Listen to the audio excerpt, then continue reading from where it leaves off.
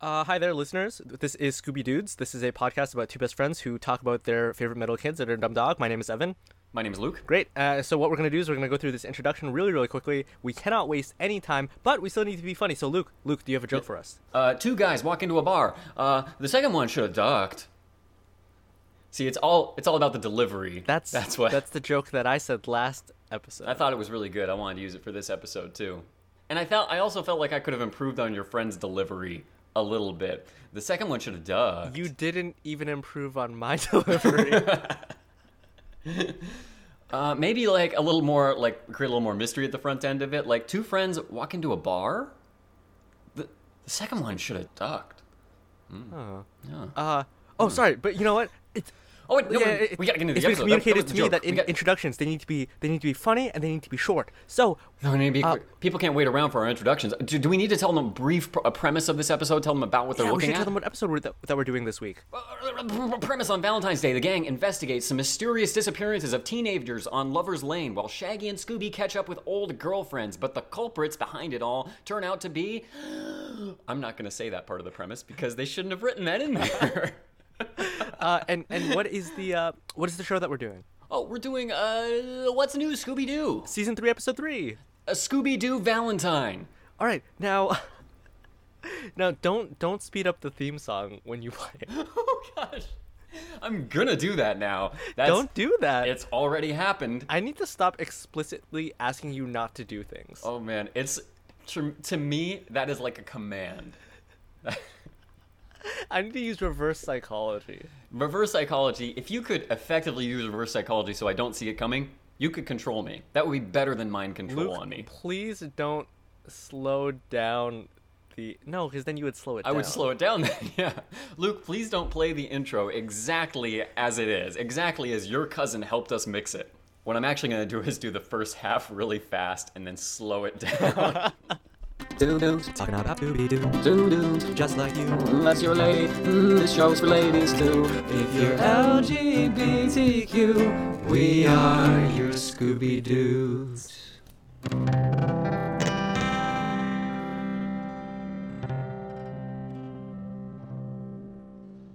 What I think is funny about speaking, and I'm putting quotes around this quickly, is that some of it is just saying words differently as if you were saying them faster. Wait, like what? Like what are you thinking?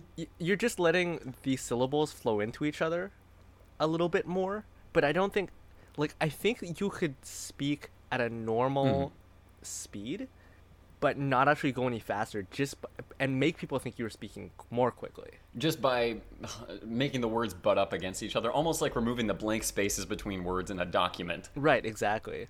Yeah, you're adjusting, not the kerning, but the, I don't know I can't remember what the word is for the space between the words. Kerning is the letters, is the space between the letters. Yeah, it's a space between letters, but it's also a little bit the space between words, isn't it? A little bit.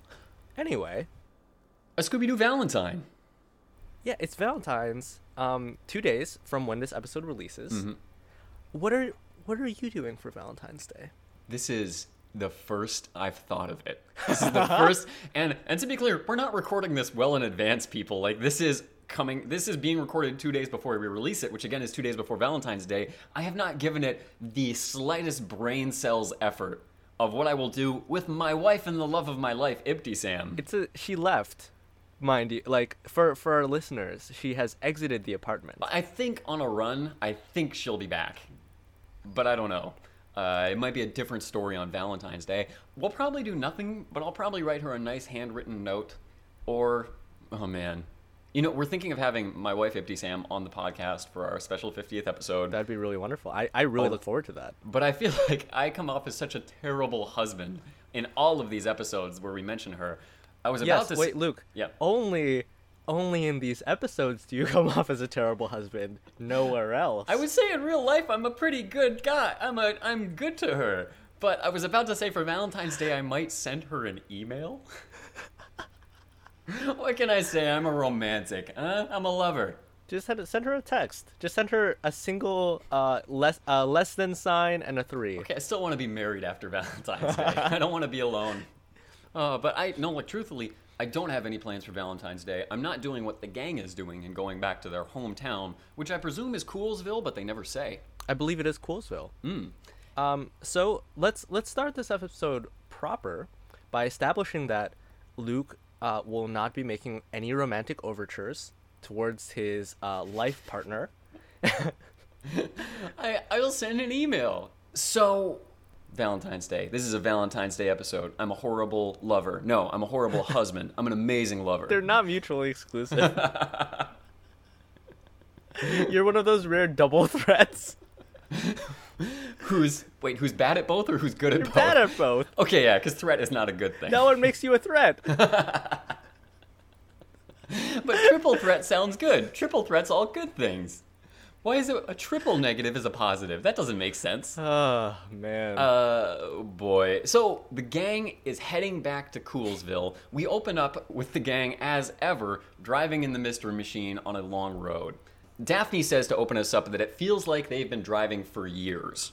What I really like about this little opening, and I don't have a ton of notes to say about it, what I will say is they treat it like it's a family road trip, where Fred is the dad and everyone else is a child. Velma calls Fred grandma for keeping his foot on the brake. And they're driving, kind of like when we drove, funny enough, when we drove to my wedding in California, it was like all these windy cliffside roads that kind of make you nervous. You have to have a lot of confidence in the driver.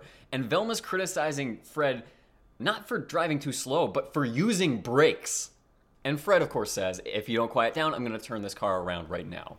It's such a great take, and I wish that they had expanded it. Like, I can see an entire episode that is a road trip episode. Oh my gosh, I desperately now want a Scooby-Doo episode that is just their life on the road, absent of mysteries. Like, they'll encounter a mystery, but then we immediately cut to when it's solved, and then they're back on the road. Because when you think about it, so much of the Scooby-Doo franchise has to revolve around them driving from place to place, but that actual drive is never focused on. Yeah, we never get that detail, but that is the majority of their lives, to be frank.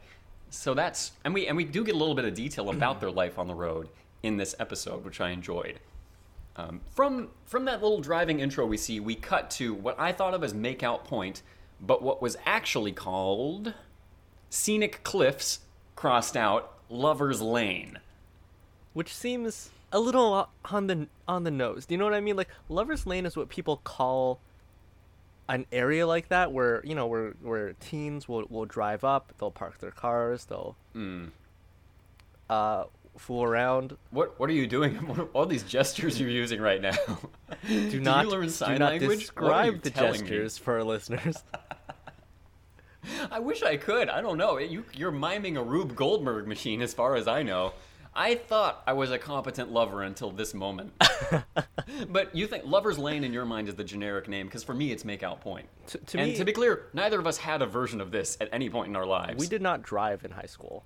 I just think that Lover's Lane is what people refer to that area as, but it's never like written down anywhere. I feel like writing it down is so like, it's too obvious. But it's graffitied on is the thing. Is that Scenic Point or whatever, Scenic Cliffs is the official name on the sign, and then it looks like someone not spray painted but shellacked actual paint. They got a bucket, they agitated it until it was loose, and then they painted over to say Lover's Lane.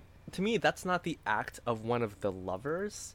To me, that's the act of a bitter, lonely person. Oh, I completely agree. No lover goes up there to Scenic Cliffs and they're like, I can't make out in front of a sign that doesn't say Lover's Lane, and then they paint it. No, that's someone who's like, Scenic Cliffs, this is Lover's Lane. No one ever takes me And they up ran here." out of paint right before they could put the quote marks around lovers.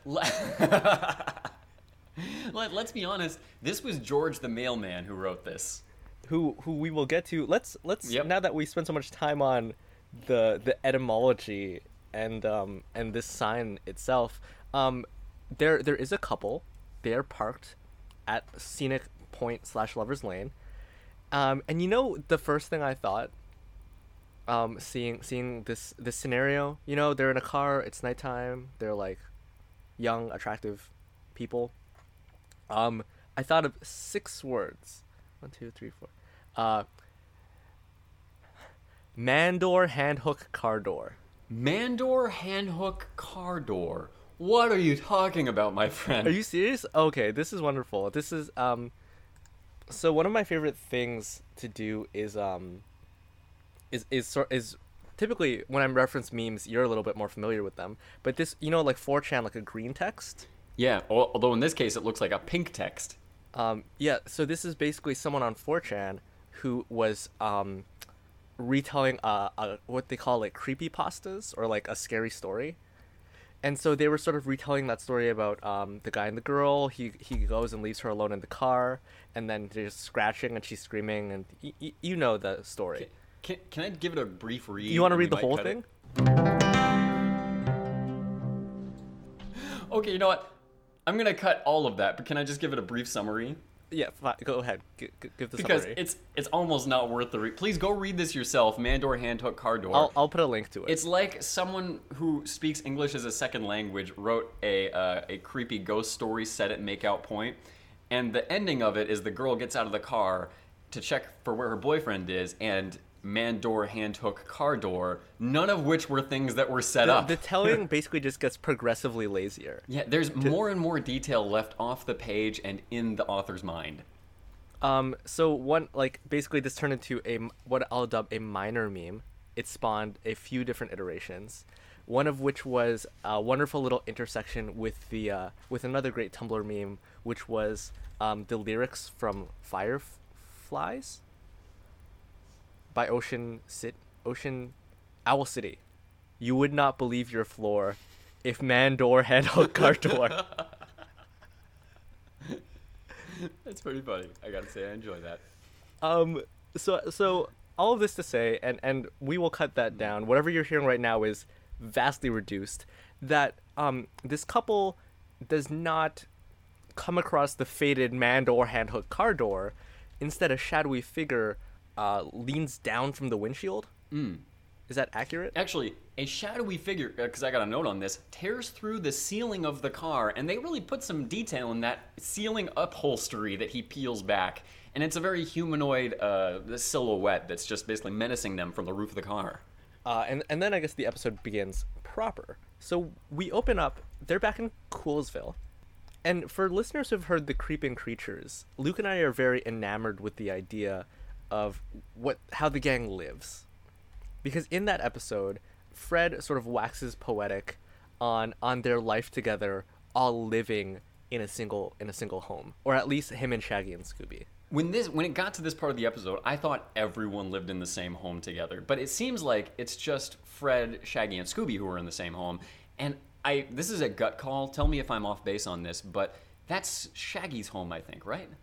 It does look It's not clear. more like it's Shaggy's place, and that Fred also lives there, and not that they co-own. Yeah, and like Shaggy's wearing his green bathrobe, which makes it seem like it's more his home, whereas Fred is buck naked. So you're like, oh, this is a little bit more of Shaggy's home. No, Fred's wearing just his normal clothes when they wake up in the morning and they're like making breakfast. It felt a little coupley, I'm gonna be honest. It rode There's the something li- very domestic about it. very domestic. It rode the line between these guys have no like sexual anything between them, and it's so full and realized that nothing even needs to be said. How does the scene progress? So basically, it turns out that and here, I guess this is when I'll note it and not later, but they're not known as Mystery Incorporated in this episode, and presumably on this entire show. They're known as the Scooby Gang. It's true. And apparently the Scooby Gang has made such a name for itself around the world, across the nation, whatever, that their return is sort of heralded in Coolsville. People are like, oh, nice, they're back in town. They're going to be back. Yeah, I think George the mailman shows up to deliver some mail, and he's already aware that they're back because they're famous. He brings back all of their mail. It is also around Valentine's. He has 3 very special pieces of mail to deliver to these 3 men, each one a Valentine from a secret admirer. We then go over to Daphne and Velma's place. It seems that they are cohabitating much more explicitly than Fred and Shaggy, because you can tell. You know those stories about like nightmare college roommates, Oh yeah, where you have one of those, I think, about me. you and I are very good friends now. Yeah. But for our listeners, we were not good roommates to one another. Our friendship went on a little bit of a hiatus when we became college roommates. But it's fine. Things are good now. Things are good now. You don't have to deal with me never changing the trash despite always putting fruit in it. Ugh. Oh. I know. You. Okay. I was terrible. You deserved better, and eventually you got it. So at one point, we never got to this point, but I think sort of the picture of a terrible college roommate is someone who takes tape and tapes down the center of the room. Mm-hmm. My space in your space. Bisects it, right? And Daphne and Velma's place is kind of like that, in which one half is carpeted. There's like nice furniture and upholstery, whatever. It's well designed, and the other half has like sterile tiled. It's like a sterile tiled floor, and there's like lab equipment. It's amazing they put that much detail into the setting. I didn't catch that, so I'm glad that you did. That makes it, because I was about to say this seems like a Daphne Blake mansion because it's such a nice place, but that really implies that it's their home. Yeah, they That have they own and can return to anytime they want. These guys got money. they have equal ownership. Is what it looks like. This doesn't belong to just one of them. They both have their own space. And again, here, like, it's easy to interpret this as they're a couple. Daphne and Velma also receive some Valentines from George, who swings by. He drops them off. George also seems to have a little bit of an interest in Velma. Can we describe what George looks like very We quickly? can, but it's going to sound mean.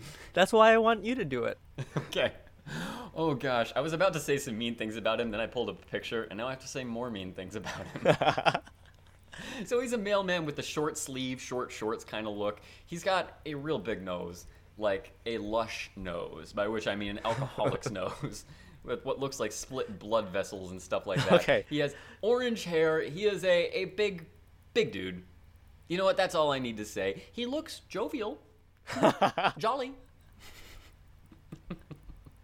It's like you realized that a backhanded compliment was the best way to go about it, because backhands hurt like quite a bit actually. There's more knuckle on the back of the hand. That's what I'm saying.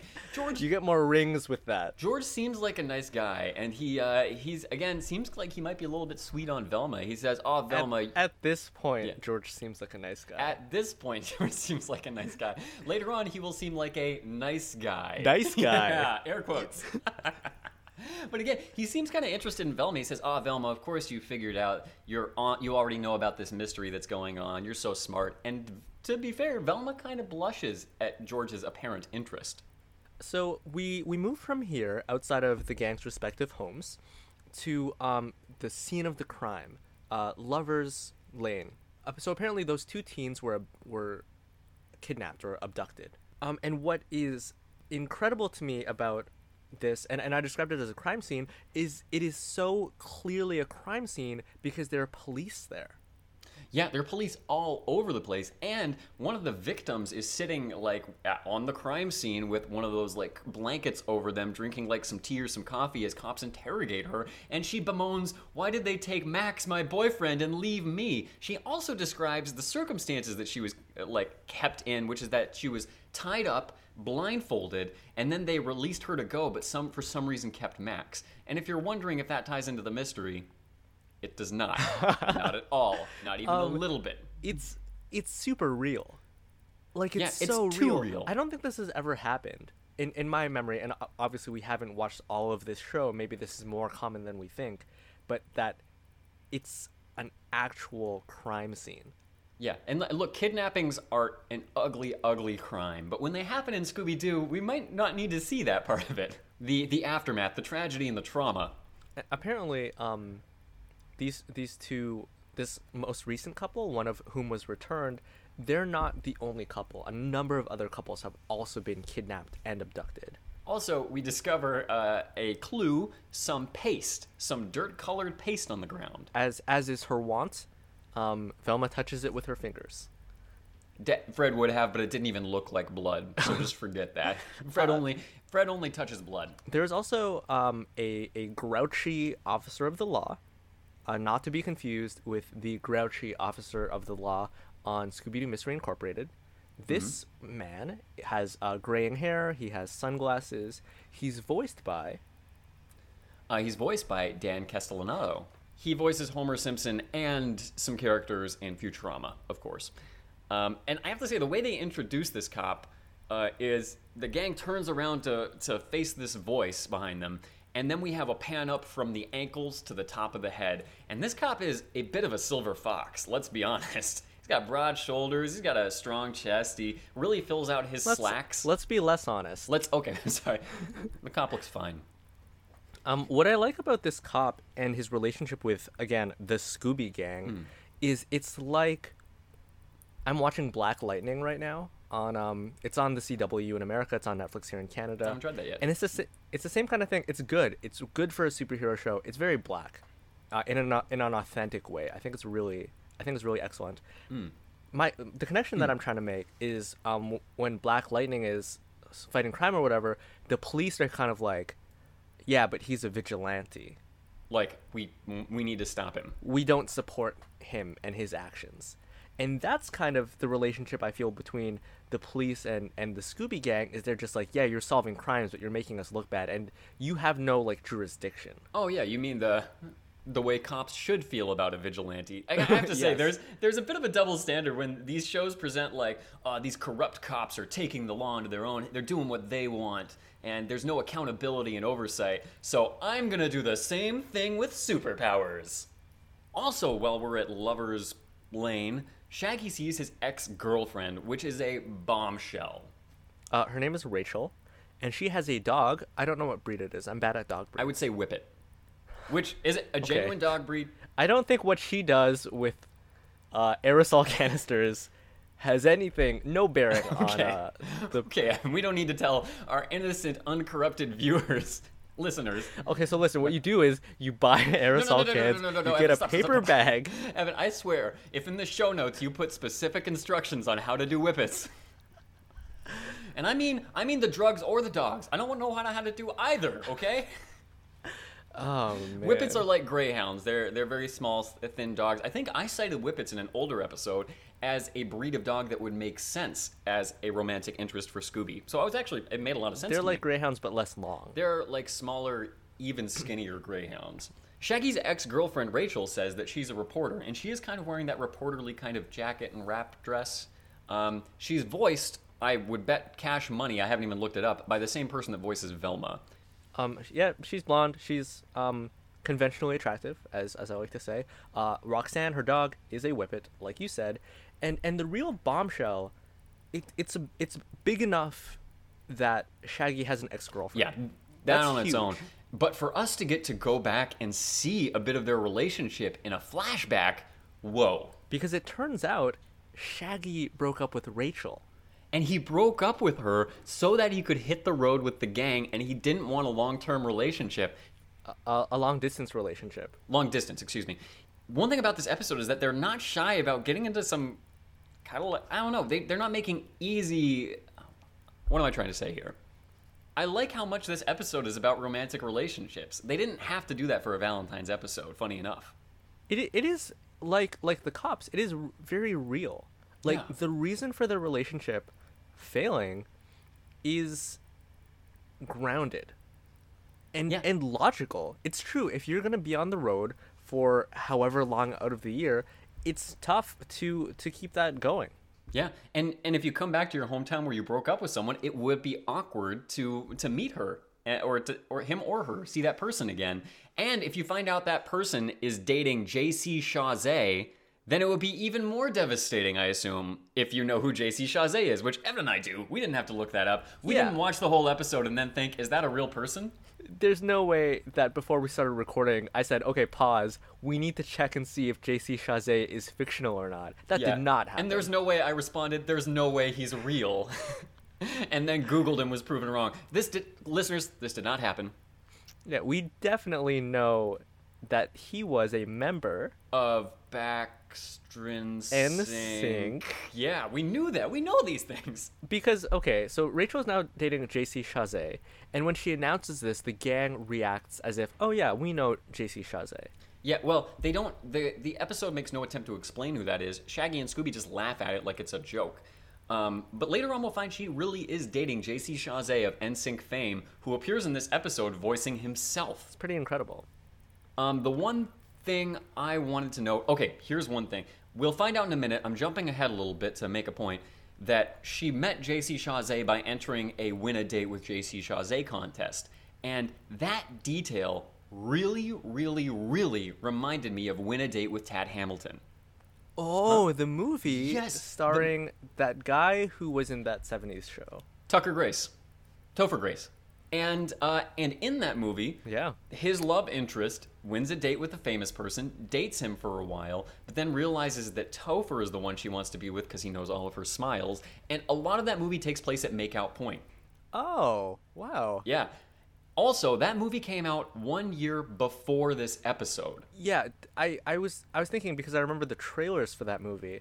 They both seem very much of a particular era and the same era. Yeah, and I guess what I'm getting at is that this episode, I think, is very likely inspired by that movie. Whatever the case, while we're at Lover's Lane, the biggest bombshell, aside from Shaggy's relationship, is that the girl who's being comforted by the police accuses the gang of doing the crime. She says, those are the people that did it. They're right there. The whole gang. One last thing to backtrack, I know that you went ahead. In the little flashback, Oh, sorry, go ahead. when Shaggy breaks up with Rachel, what I think was really nice was that everyone was designed. They didn't just Younger. They're not just the same. They actually are drawn slightly differently. Yeah, Shaggy was a little more baby-faced. He had a shorter, trimmer haircut. Shaggy is 100% clean He's shaven. no facial hair whatsoever. Even Scooby looked a little younger. Which was nice. I think that's really great attention to detail. Less attention to detail was paid when Rachel threw a bowl of spaghetti at Shaggy, and it was a full bowl in her hand, but when it hit the wall, it was all sauce with like 2 noodles in it. So get your stuff together, come on. The gang is accused. Apparently, that means nothing because they just no, leave. they're accused. The cops just let them leave. It'll play a part later on, but it's funny that nothing is done with this for the moment. So they're Just finish your coffee. at a diner. They're being ignored by the waitstaff. This has nothing to do with anything. I guess this. I thought that had something to do with something too. I guess the diner just has bad waitstaff. I guess that's all it is. We also have a little gag with Scooby, who, when we opened up in Shaggy's house, Fred was making bacon that Scooby really wanted. So Scooby swapped out the bacon with a sock and ate the bacon. Just steal the bacon, Scooby. Why do you have to throw a sock in the pan? And that happens again here in the diner, in which they're not being served, and he sees a man about to eat a burger, so he eats the burger and replaces the burger with a hat. And funny enough, Rule of Threes did not come true in this episode. He doesn't do it a third time. Come on, Scoob. It really didn't. And there is a third food gag, too, so it's a little disappointing. But in the in the diner, we do see Rachel and JC, and we learn that JC has a dog just like Rachel. So JC, I wrote here in my notes, is very aughts. He's very, like, 2000s. He has a middle part in his hair, which I think just does not happen anymore. No, it doesn't. But at the time, that was not unattractive. There was a point in my life where I thought that was cool, where I wanted hair like that, and I've never had full enough hair to make that out. Like, a middle part is such a bold move for a balding man. I mean, like, JC Chazé is fine. I don't like his dog. His dog is a very puggish little bulldog. I will say, With JC pecs. Okay, you said it, so I don't have to. That bulldog, these dogs are pudgy little skin flap things. Why does this little pug have pecs? I think it's because they wanted to show JC is to Shaggy what JC's dog Rico is to Scooby, but Scooby is way hotter. It's not even close, even with the pecs. Yeah. And all of them are less hot than Sexy Cop, who is just, again, silver foxing it up. I also- Silver Foxy. To completely skim past that, the idea that dogs, when dog owners date, their dogs date, seems to be what I'm picking up here. I'm glad we're getting into this a little bit, because I didn't watch this episode and think until I read the Wikia that Scooby and Roxanne were necessarily dating. That was never stated. I guess we just have to read that into the longing looks between them, but it was nothing on the level of what we saw in the Beach Beastie a few episodes ago. So, I don't know. I think it just raises a lot of questions. Like, what about, and draws parallels between this and, like, Shadowlance, which was, like, a fantasy series where, like, there were dragon riders, like the Dragon Riders of Perth, which, now that I say it, makes it sound like they're Australian. So, Pern. The Dragon Riders of Pern. Okay, so you're saying it draws comparisons to this thing that you've made no comparison to sorry. just yet. Wait, what's the so thing? it's basically like people ride dragons and they have like these telepathic connections to them, and so when their dragons have sex, the owners have sex.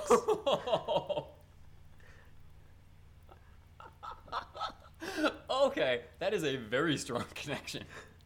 So I'll explain it more in the show notes, I'm sure. You know, I like to imagine that Shaggy and Scooby and Roxanne have never dated. That's just something Shaggy and Rachel have read into it the whole time. One thing I want to say I liked about this diner scene is that Shaggy is devastated that Rachel has found JC a cool, popular guy who, on top of all that, knows all about what Shaggy did to Rachel. JC says in a nice but kind of borderline threatening way that, oh yeah, Rachel has told me all about you, Shaggy. And the thing that I really like is that Shaggy is simultaneously hurt by Rachel's being with someone else, but he doesn't seem to want to be with Rachel again. It's handling this in, I think, a pretty realistic way, that people do feel those things that are not fair. Yeah, and I mean, I feel like I've certainly been there, where I did not necessarily want to date my ex again, but them being with another person was hurtful to me. What really adds insult to injury, salt in the wound, lemon juice in the paper cut, is that JC, as a member of NSYNC, also travels a lot, but has managed to keep his long-distance relationship afloat. And Rachel really rubs that in. She's like, yeah, we managed to make it work long distance. I know we're trying to move ahead, but I'm going to go back for just a moment to when we first cut to Velma and Daphne in their little home. Daphne's saying that she loves Valentine's Day, and Velma says, which part? The commercialism or the pressure to identify oneself in the context of a socially acceptable couple? And I don't think it's much reading into that to say, like, hey, Valentine's Day lacks value if you can't be with who you want to be with, and that in some ways it can be negative. And I felt like there was a little bit of a lesbian thread, which is to say, like, you're sort of playing that off as a joke, but there are a lot of people who want to see that and who could read that into this episode. Yeah. No, I am playing that as a joke, but I do think this is a much more adult view of romance than we've seen anywhere else in Scooby-Doo. And I don't mean adult dirty, I mean adult mature. And I mean mature dirty. So very quickly, it turns Velma analyzes the goop that was on the ground. It is an industrial strength adhesive. They're at Velma and Daphne's house, and once again, George stops by with the mail. Yes, he drops by. I think he gives out some more Valentines, and he gets everyone's signatures. Everyone has to sign for the stuff.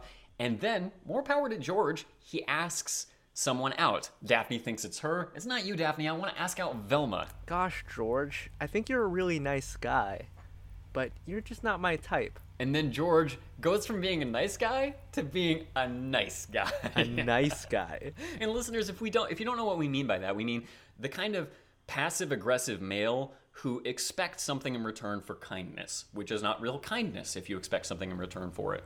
He mumbles under his breath that girls are all the same, and then right before he exits the home also mumbles the words, "You'll be sorry." I will say I don't think it's necessarily a threat, because it could be saying, hey, I think you'll be less happy with the next person you're with because that next person's not going to be me and I could make you happy. That said, it's a little threatening and it's a bad thought. No, Luke, you're right. He could be saying something along the lines of, not you'll be sorry, but you will rue the day you turned me down, George. I think there's a little bit of a note in that you could read it that way at this stage. Whatever the case, we cut from there to the gang going back to the clearing. It turns out that the special letters that they all signed for, those are identical Valentines that have been addressed to each of them, telling them to go to Lover's Lane at midnight. So they are there, they've parked the mystery machine, and now they're in the woods. Freddie, of course, says they need to split up. The interesting thing is that Fred says he's going to go off privately with Daphne, and he sends Velma on her way with Scooby and Shaggy. Velma protests to this because she always goes with Fred and Daphne. So why does she have to go with Scooby and Shaggy? And what do you think the significance of that is, Evan? Well, again, and I feel like we've said this a few times now this episode, we haven't seen all of What's New Scooby-Doo. So maybe that is the norm. But it did seem very out of place for me that this is the first time that Fred says, Daphne and I are going to do our own thing. it also seemed like this was a thread that we were going to pick up. Like, oh, there's something like Fred wants to be alone with Daphne, or Velma's uncomfortable being alone with Scooby and Shaggy, or she wants to be... That we never follow up on that thread, and so there's just so much I want to read into it. At this point, we are finally introduced to the actual monsters in the episode. And it turns out that the monsters of the episode were inside them all along. Yeah, oh, aw. They were the monsters of the episode. At least that's what we see as Scooby, Shaggy, and Velma are running around. They run into doppelgangers of themselves. I'm going to call these demonic gang members the Doppelgang. Oh, the Doppelgang. That's good. They're the Doppelgang. And they're basically identical to all the original gang members, but physically, like, they have the physicality of Black Panther, and they have glowing red eyes. I almost want to say the physicality of the Hulk, but we'll get to that a little bit later. They get chased around, and Fred and Daphne find a Valentine that has been attached to a tree, and it has that old, like, back in the day... Newspaper clippings. Yeah, you would cut out, like... No, not newspaper clippings. Magazine clippings. So that you had different letters, so that it was a really painstaking way of masking your handwriting, I guess, before typewriters were invented. The funny thing to me is that they anonymized, the person who wrote this note anonymized their handwriting by doing magazine clippings, but then all of the gang's signatures are at the bottom confessing Their to the respective crimes. John Hancocks are all on this Valentine. And they all are. So they apparently wanted to write the message anonymously, but really let people know who wrote that anonymous message.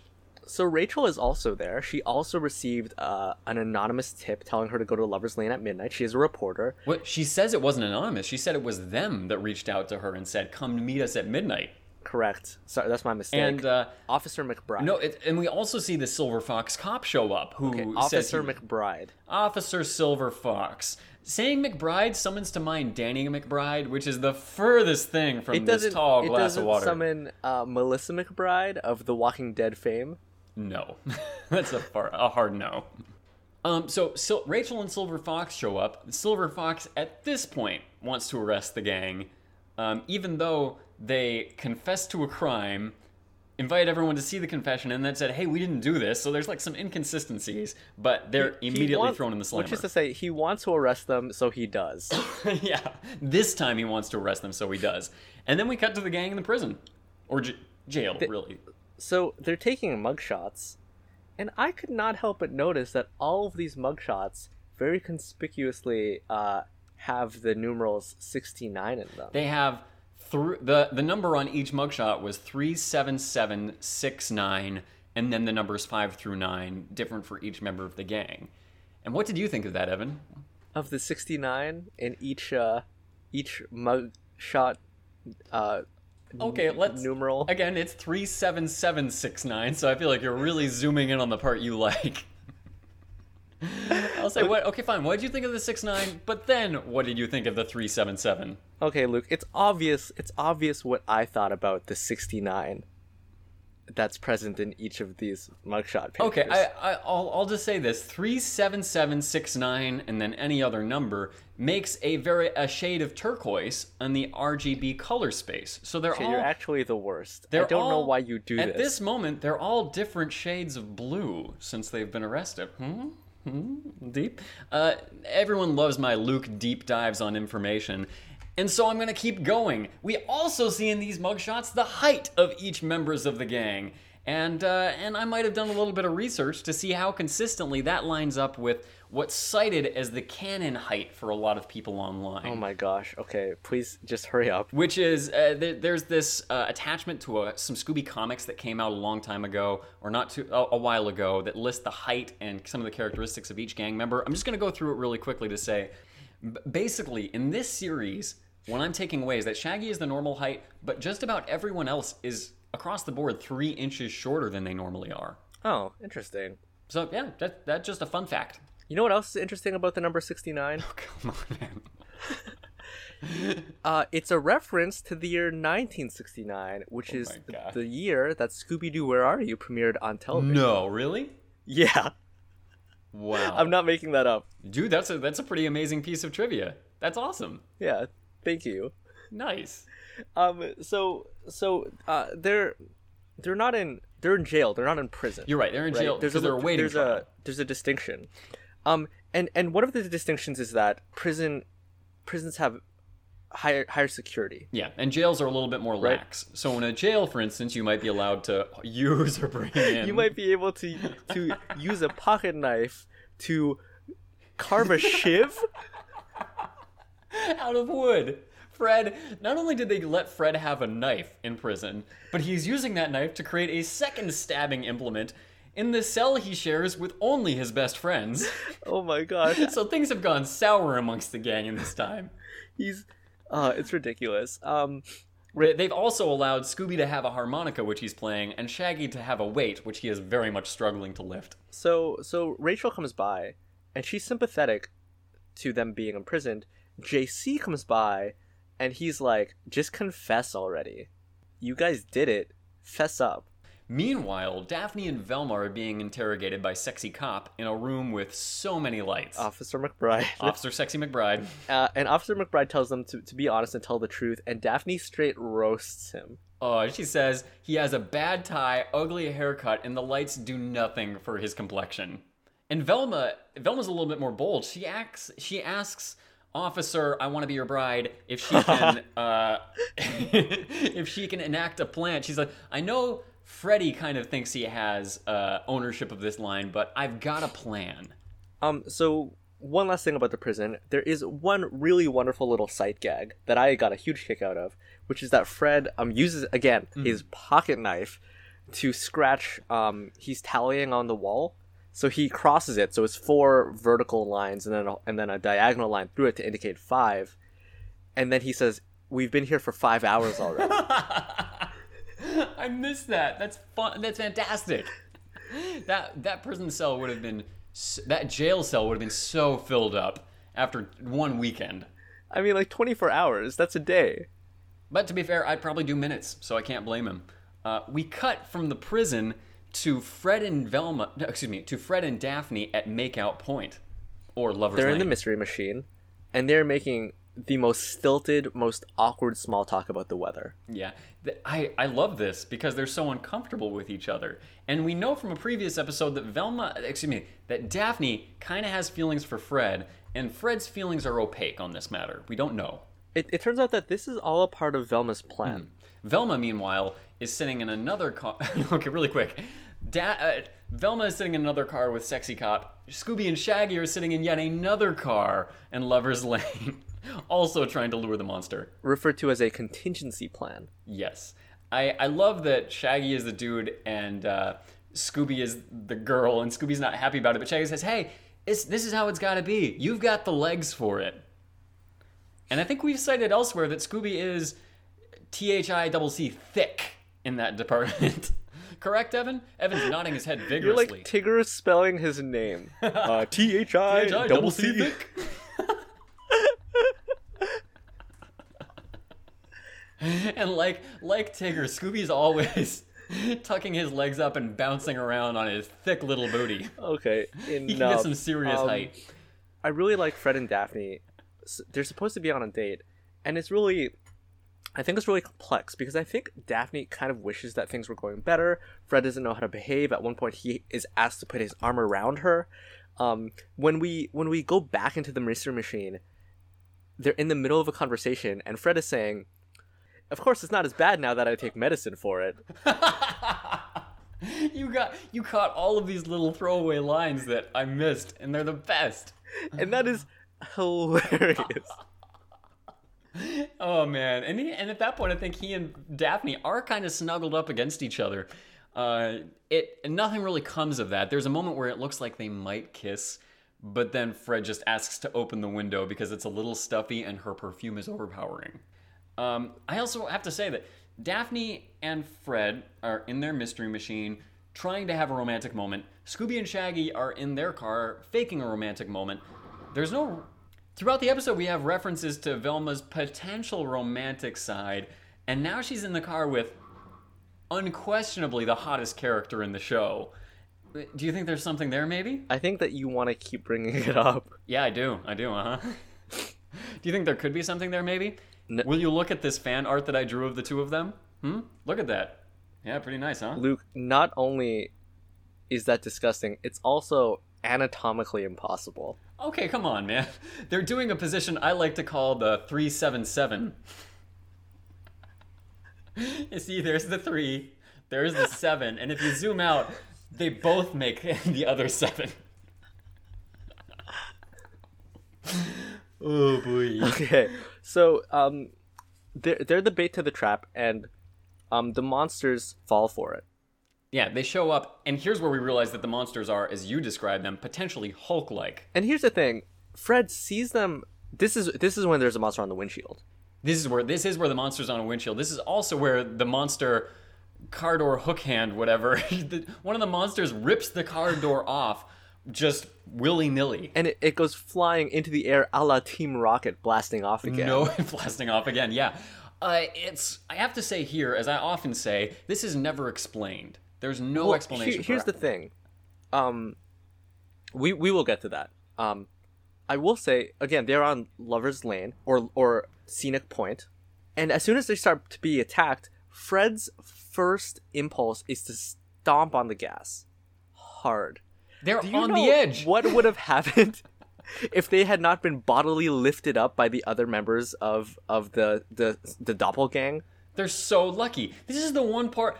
Fred has been a safe driver all throughout this episode, and this is the one part where he should have hit the brakes. He would have killed them. He would have they would have been dead in a fiery crash at the bottom of Lover's Lane. So this prompts a musical chase scene. Everybody's being chased by the doppelgang. And here's the thing. The clones are super strong. Not only were they able to lift up the Mystery Machine, one of them, I believe it's Velma, rips out a tree by its roots and swings it at the van holding Velma and Officer McBride. Velma is by far the scariest of these doppelgang members. For one thing, because she can rip a tree out, like redwood out by its roots and chuck it. She can also jump to the highest points of a tree in one leap. And worst of all, she fakes being the real Velma crying against a tree to lure in Fred and Daphne, and then she turns around and scares and chases them. That was incredible. And I kind of want to shame the rest of the gang for thinking that was Velma, because in what world does Velma weep against a tree? Weep against a tree. Velma's debatably the strongest character in this series. Like, she has the most self-knowledge and the most confidence and is the most emotionally stable. So that's on them. It is a fun little chase scene, and eventually Velma and Officer McBride, they've set up what I call an Ewok-style log trap. A Battle of Endor style fallen tree swinging rope trap. Thank you, Evan. Oh, man. And also they set it up right where the chase scene ends, as if they intentionally got chased to this point. I would just want to make one brief note on the chase scene. I really like the music. I really like the action. At one point, Scooby Tarzan saves Shaggy, swinging from some kind of vine, and then they both George of the Jungle into a rock. And that shot where they're swinging over this wide expanse, we have a shot down, we see the ground and Shaggy's legs kind of above it. Flailing, yeah. Flailing. It's a great shot. I really felt like I was there. I will say I'm a little surprised that the song that plays during the chase scene wasn't performed by J.C. Chazé. Yeah, that's true. I don't know who did the song, although I'm generally inclined to look that up. But it was nothing NSYNC or NSYNC-y. It's kind of like the NSYNC, pop punk that is very prevalent throughout this show, this era of the show. Which is to say that like the theme is performed by Simple Plan. I'd forgotten that. But to your point, we have it's a giant log tied to something up higher that Velma and the cop release that swings down to hit the villains, but the cop is on the log when he releases it. It's fun. It's good fun. Don't do this at home, kids. But it kicks off like a Rube Goldberg-esque sequence that ultimately ends up with the doppelgang being caught up in a net. They walk over. And this is very funny to me, but the person they choose to unmask is Scooby. Yeah, I mean, they've got 5 people to choose from, and they choose to unmask Scooby first, who turns out to be the right person to unmask. Well, here's the thing. Okay. My initial thought is that they're robots. Like, 100%, 1,000%, that was the only possibility in my mind, because they have superpowers. Super strength, super agility, they have glowing eyes, they look exactly like the gang looks. All signs point to robot. I expected him to pull off Scooby's mask And it would have be like Wallace and Gromit. like a Terminator-esque, like Scooby Skull. You were right. You were right in saying that they chose the right member to unmask. And why is that? That is because Scooby is not a robot. Scooby is someone we've met before. Really quick, I have to say, I love all of the different possibilities we have here. Could be George. He got their signatures. Could be the cop. He seems evil. Could be the person that accused them because she was obviously not right. It is J.C. Chasez dressed up as Scooby who they unmask at the end. So you have this wonderful shot where it's a dog body with a man head. A man head, not just a man head, but a member of NSYNC's head. I loved it. Although it didn't make... It starts to make less sense as we proceed with this. Well, it turns out that, this I liked, Rachel never shut up about Shaggy. This is seeded in there well because we did learn that she always was talking about Shaggy to JC. She told him all about Shaggy. And JC hated that. He wanted to get rid of Shaggy. Yeah, I mean, it's a kind of dialogue where, you say it out of politeness, oh, I've heard so much about you. But in this case, it's the real deal. He has heard too much about him. Yeah, and there is there's a note of tension when we hear that the first time because there's bad things to hear about Shaggy. He didn't break up the most great. Actually, he broke up fine. Rachel reacted badly.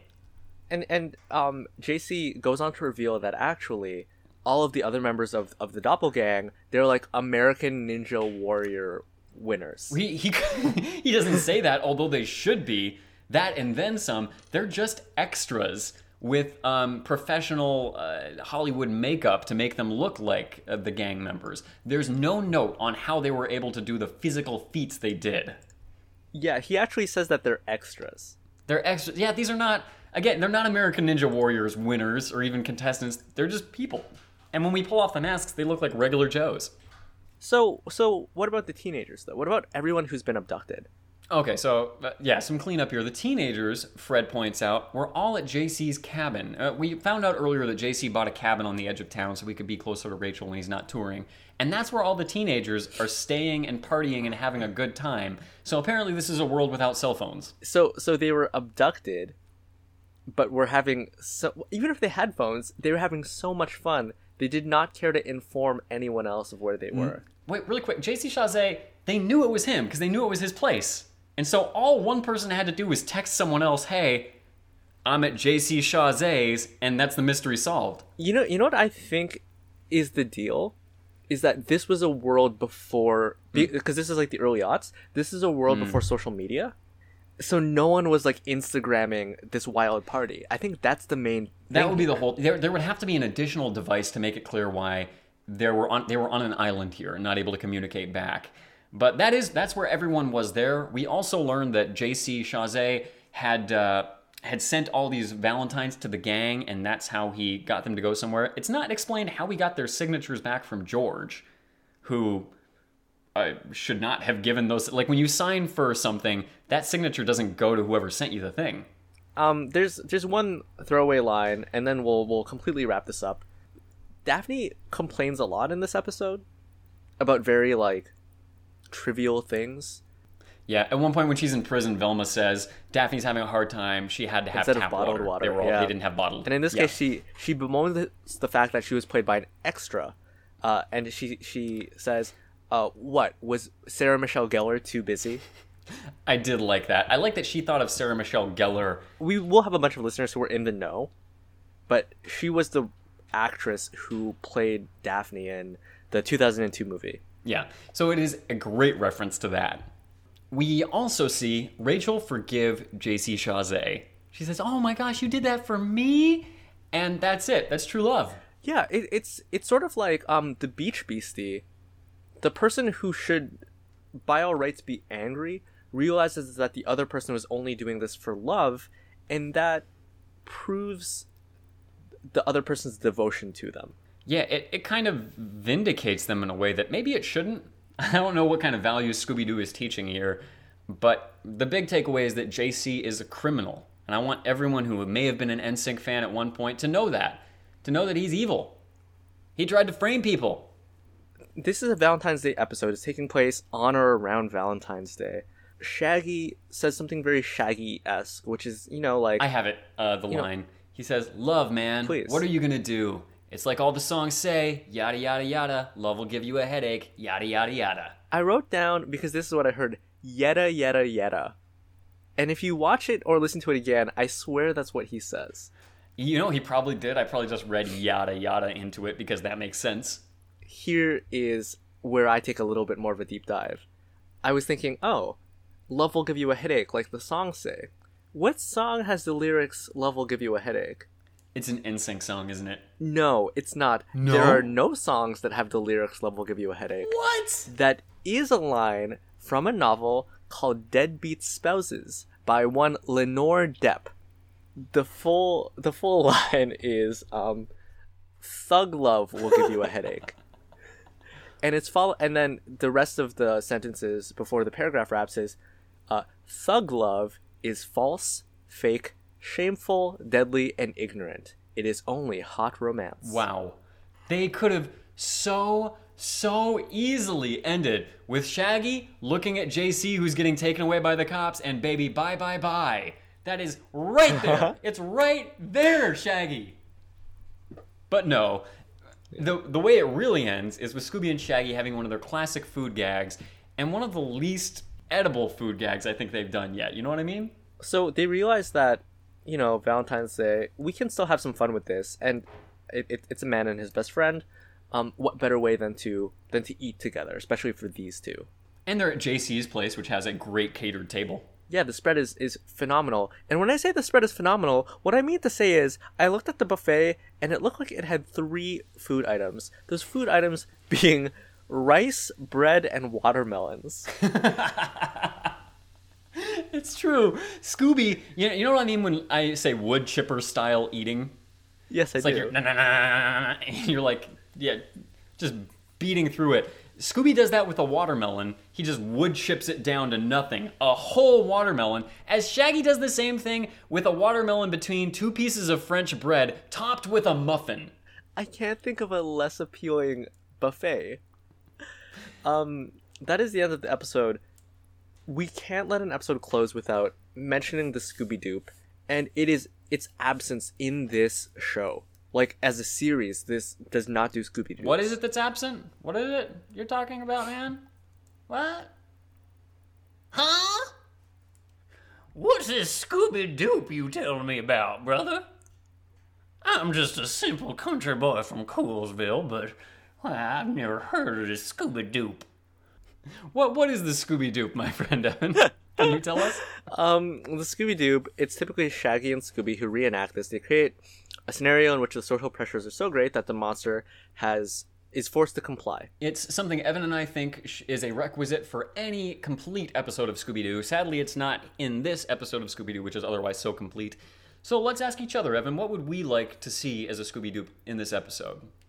The closest that we get here is that Scooby and Shaggy are walking parallel to their counterparts, their doppelgang counterparts, and they act like they're in a mirror. But it's not really clear who's doing the acting or if they're both doing the acting, so it's not like a Scooby-Doo. Everyone's been suckered into it, including Scooby and Shaggy. Like, they need to be the ones duping the other people, or the members of the gang must be.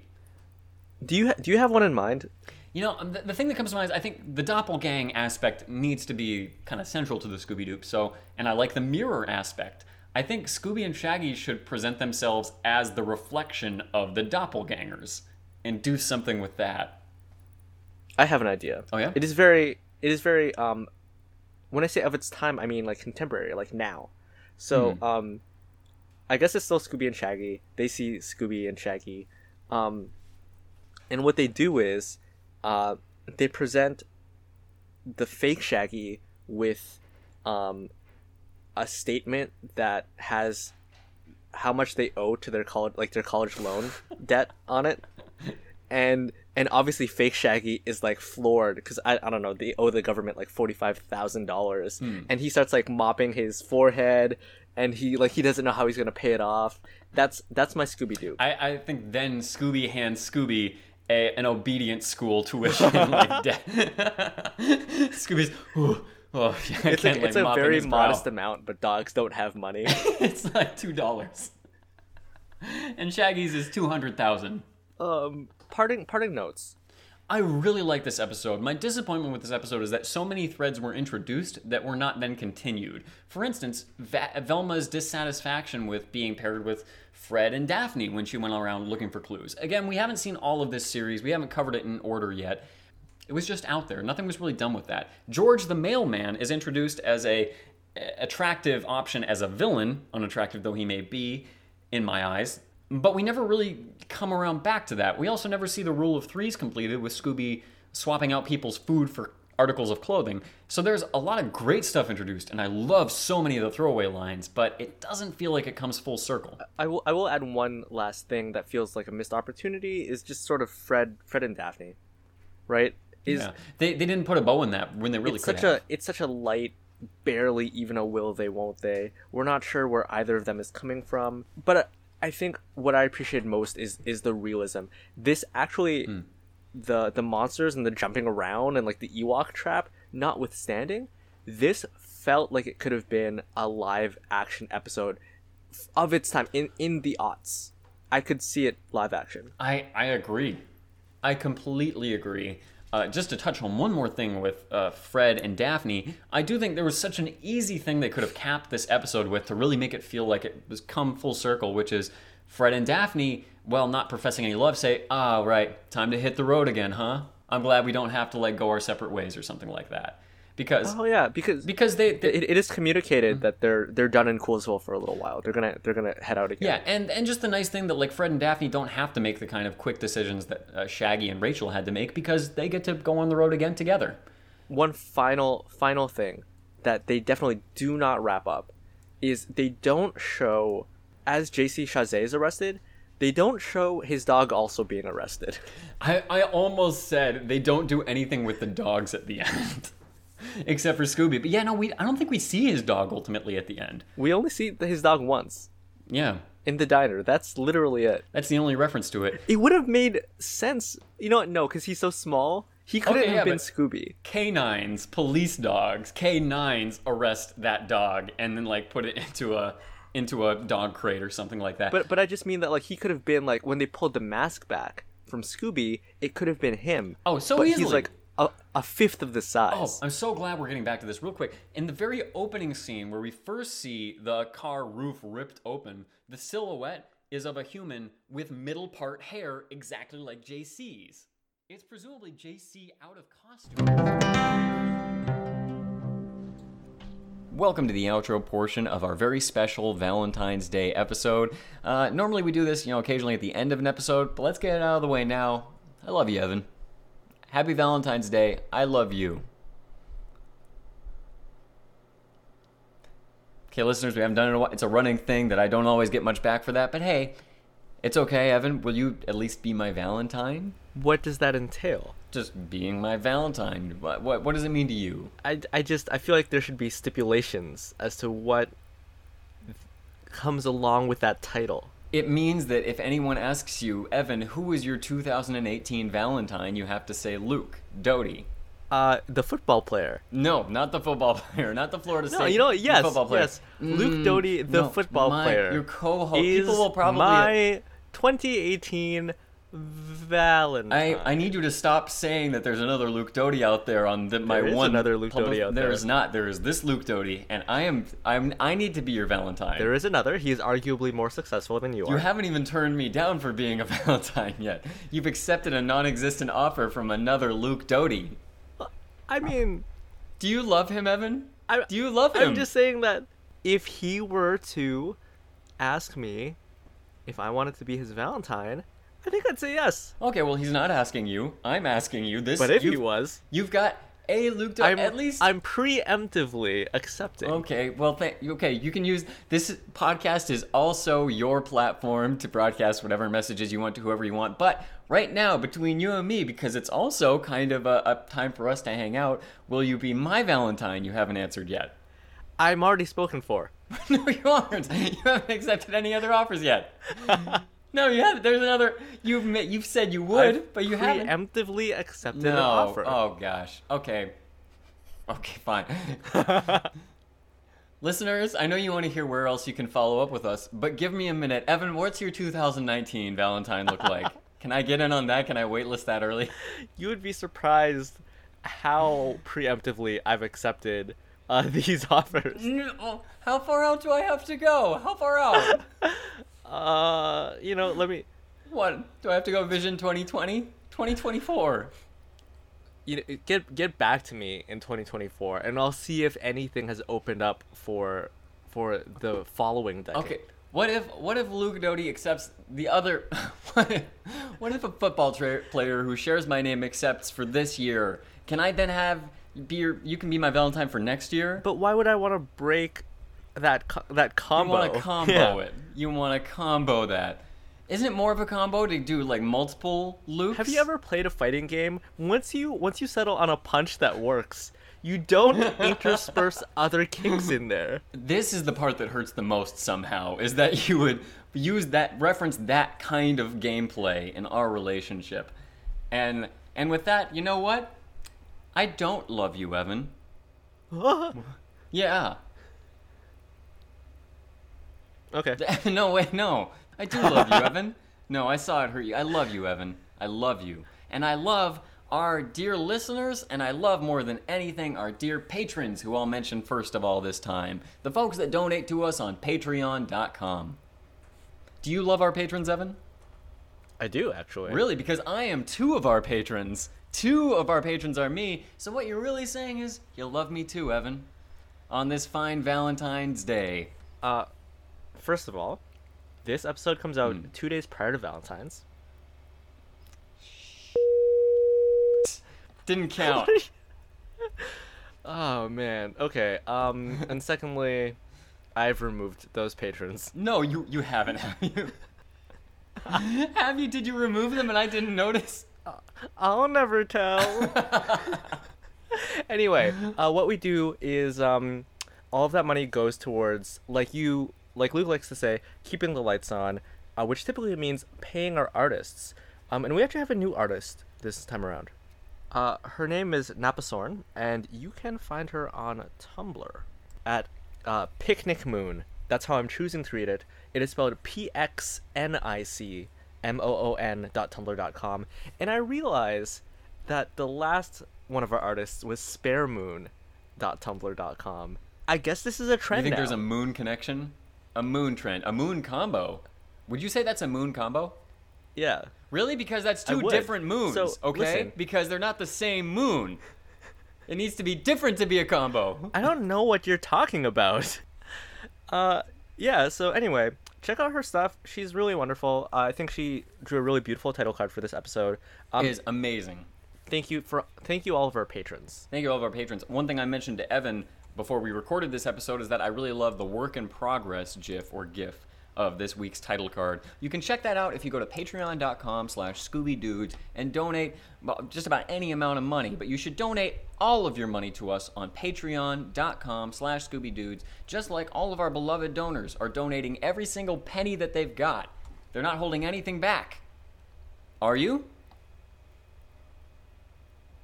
I trust not.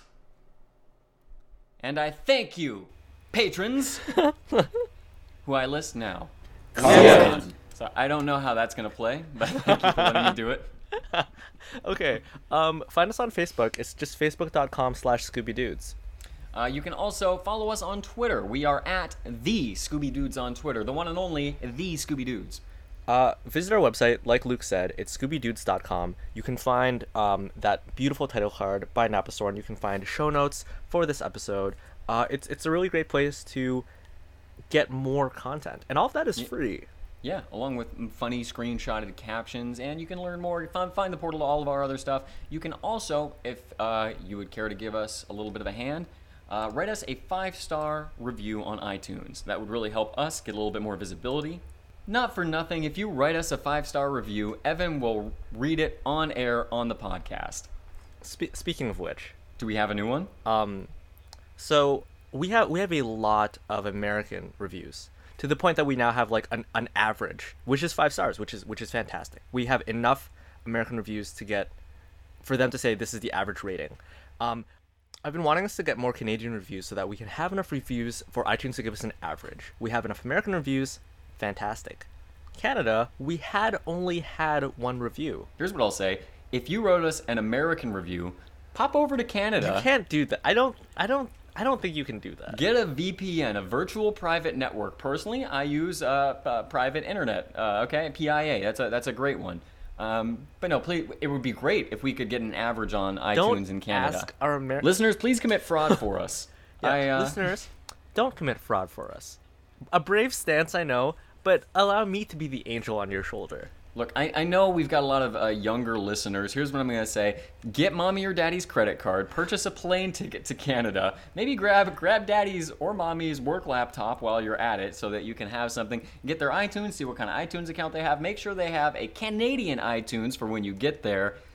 Write us that 5-star review as soon as you touch down. While you have that credit card, go to patreon.com. Oh, yeah, patreon.com. Sign your parents up. That's the kind of fraud I can get behind. I'm going to read this review. Is that cool? Okay, please do. On February 7th, 2018, someone who goes by The Scoobster, one word, left us a 5-star review. Is this a surprise to you? I can't tell. It is. I did not know about this.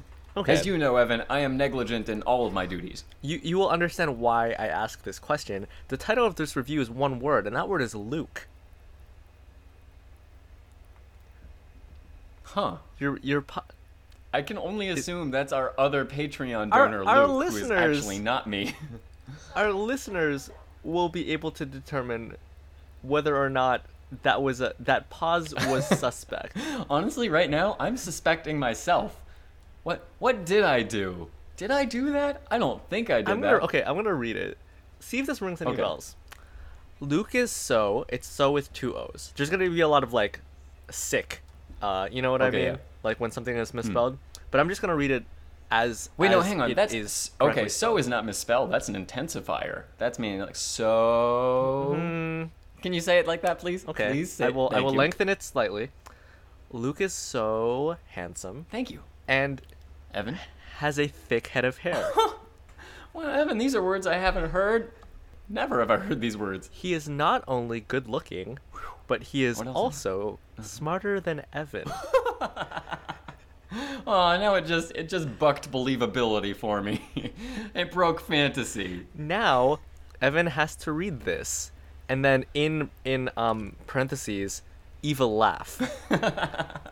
P.S. This is not Luke writing this. Semicolon, right parentheses. I'm amazed that's not me. I'm truly astounded that is not me. So thank you. Thank you. With And all by that the way, I'm to not say, really quick. Thank you, and I'm not thanking the review writer, whoever that brave hero was, but thank you, Evan, for those kind words that you looked me in the eye and said. I just, with that review having left my lips, I will end this episode by saying, I hope you have a happy Valentine's Day, Luke. Thank you. I hope you also have a happy Valentine's Day, Evan. And I love you because you're my dear friend and we've known each other for so many years. And I love doing this podcast with you. And it might not be the kind of love that's typically celebrated on Valentine's Day.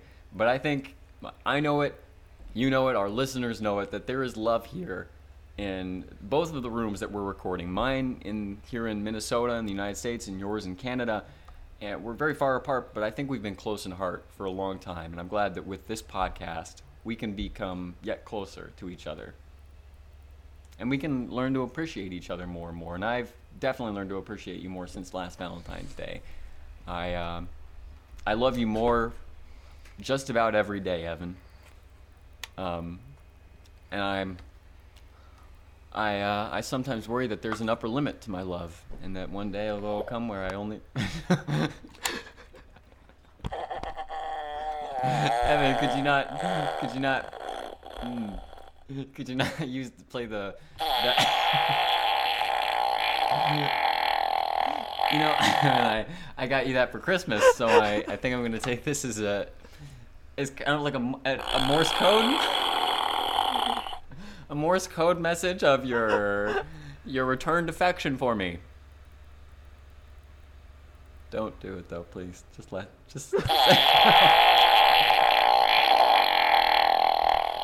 right, we're done. We're done here.